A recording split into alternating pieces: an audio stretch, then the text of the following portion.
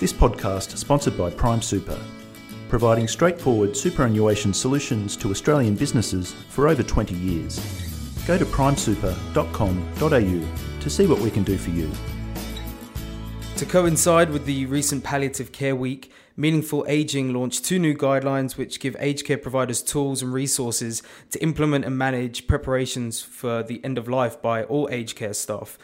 Joining me to discuss these tools is Ilse Hampton from Meaningful Ageing Australia. Ilse, thank you for joining us. It's a pleasure. So, firstly, what do you think we're currently missing when it comes to end of life planning that you felt the need to bring these resources? Unfortunately, there's quite a lot to say about that. In brief, one of the key things is that there's a lot of staff that are in touch with people as they're preparing for the end of their life, and then also in their actual final days and when they die. And across all of those different staff, a large number of them haven't had the opportunity to really explore what that means, maybe even to understand some of the clinical aspects of it, but in particular we're interested in the emotional, spiritual and so the existential side of those preparations and what it means to be with people during this absolutely critical time of their lives. And that's obviously massive, like the existential side. So one of your new tools is the Spirituality of Dying Workshop Facilitator's Guide. What does this entail?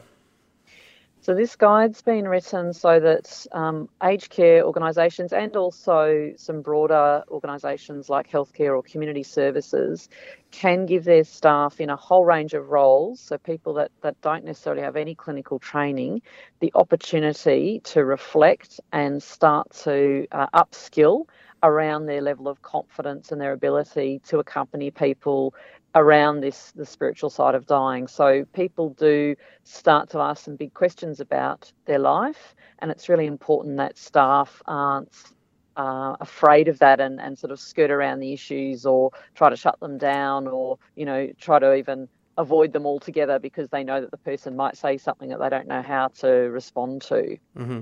And, for the patients, is it about getting them past fear or, does it include preparing the families for this or, Yeah.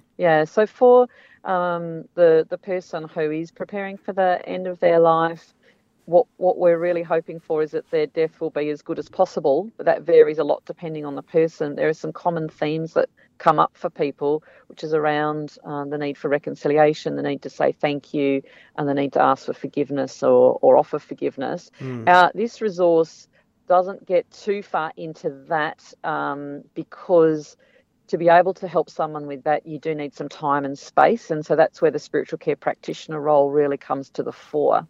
This resource sits alongside of that, and it's really around giving people some general time and space and not being afraid. So if they do start to ask some things, you are open to letting them speak. But if they're really starting to express some distress around those things, that's where staff are encouraged to refer, and that's part of the resource as well, as helping them be aware of other channels for other kinds of support for the person. Mm-hmm. It also invites some reflection on cultural rituals or certain things that people might need to have in the space around them to be able to support them to die well. And all of that is based around what's meaningful for people, which is, of course, is the heart of spirituality and spiritual care. Mm-hmm. Well, and you just use that word. Some people might balk at the word spirituality.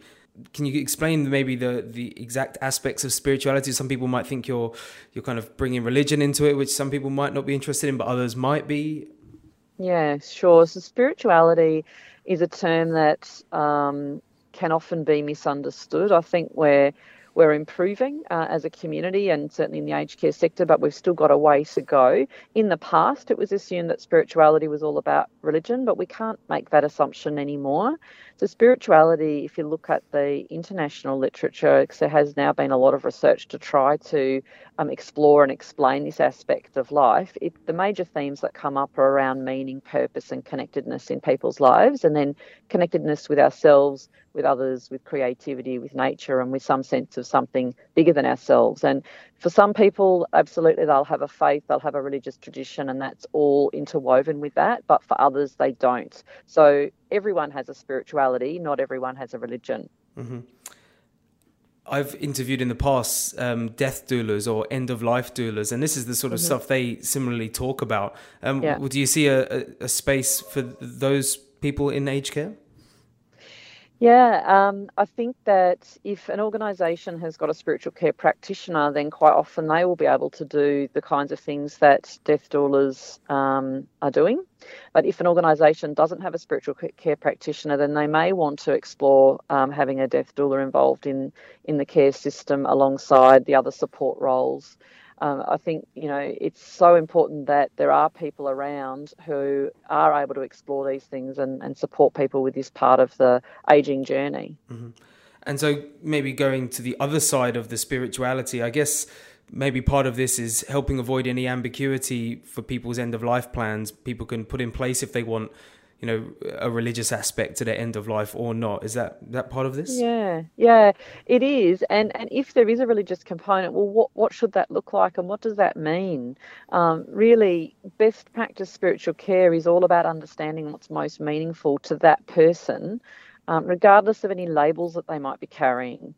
So just because someone's ticked a certain box for a certain religion or not, we can't then assume that we know exactly what that means in their life. We need to explore it with them, which is why it's important to have those discussions well before the person is actually about to die, so that they've got that chance to reflect and explore and express, and the team around them has got time to prepare and know what sort of things need to be in place, which does bring us to the other resource, which is the implementation tool that relates to the National Guidelines for Spiritual Care and Aged Care. The National Guidelines for Spiritual Care and Aged Care have got 50 different outcomes and actions, and this is one of them, but it's actually a kind of mega outcome because it's got lots of different subcomponents that all relate to these things around preparation for end of life, but it's not so much the pointy end, if you like. It's stepping back a number of months, if not a couple of years before that, where it's talking about letting people reflect on their life, contribution and legacy, affirming their worth, identity and uniqueness, helping them to explore unresolved issues, and also advanced care planning, etc. Mm-hmm. And so these two, the tools and the resources, are they available to any aged care facilities who might be interested? They, in their entirety, they are for our members. So to be a member of Meaningful Ageing Australia, you need to be providing support care and or accommodation for older people.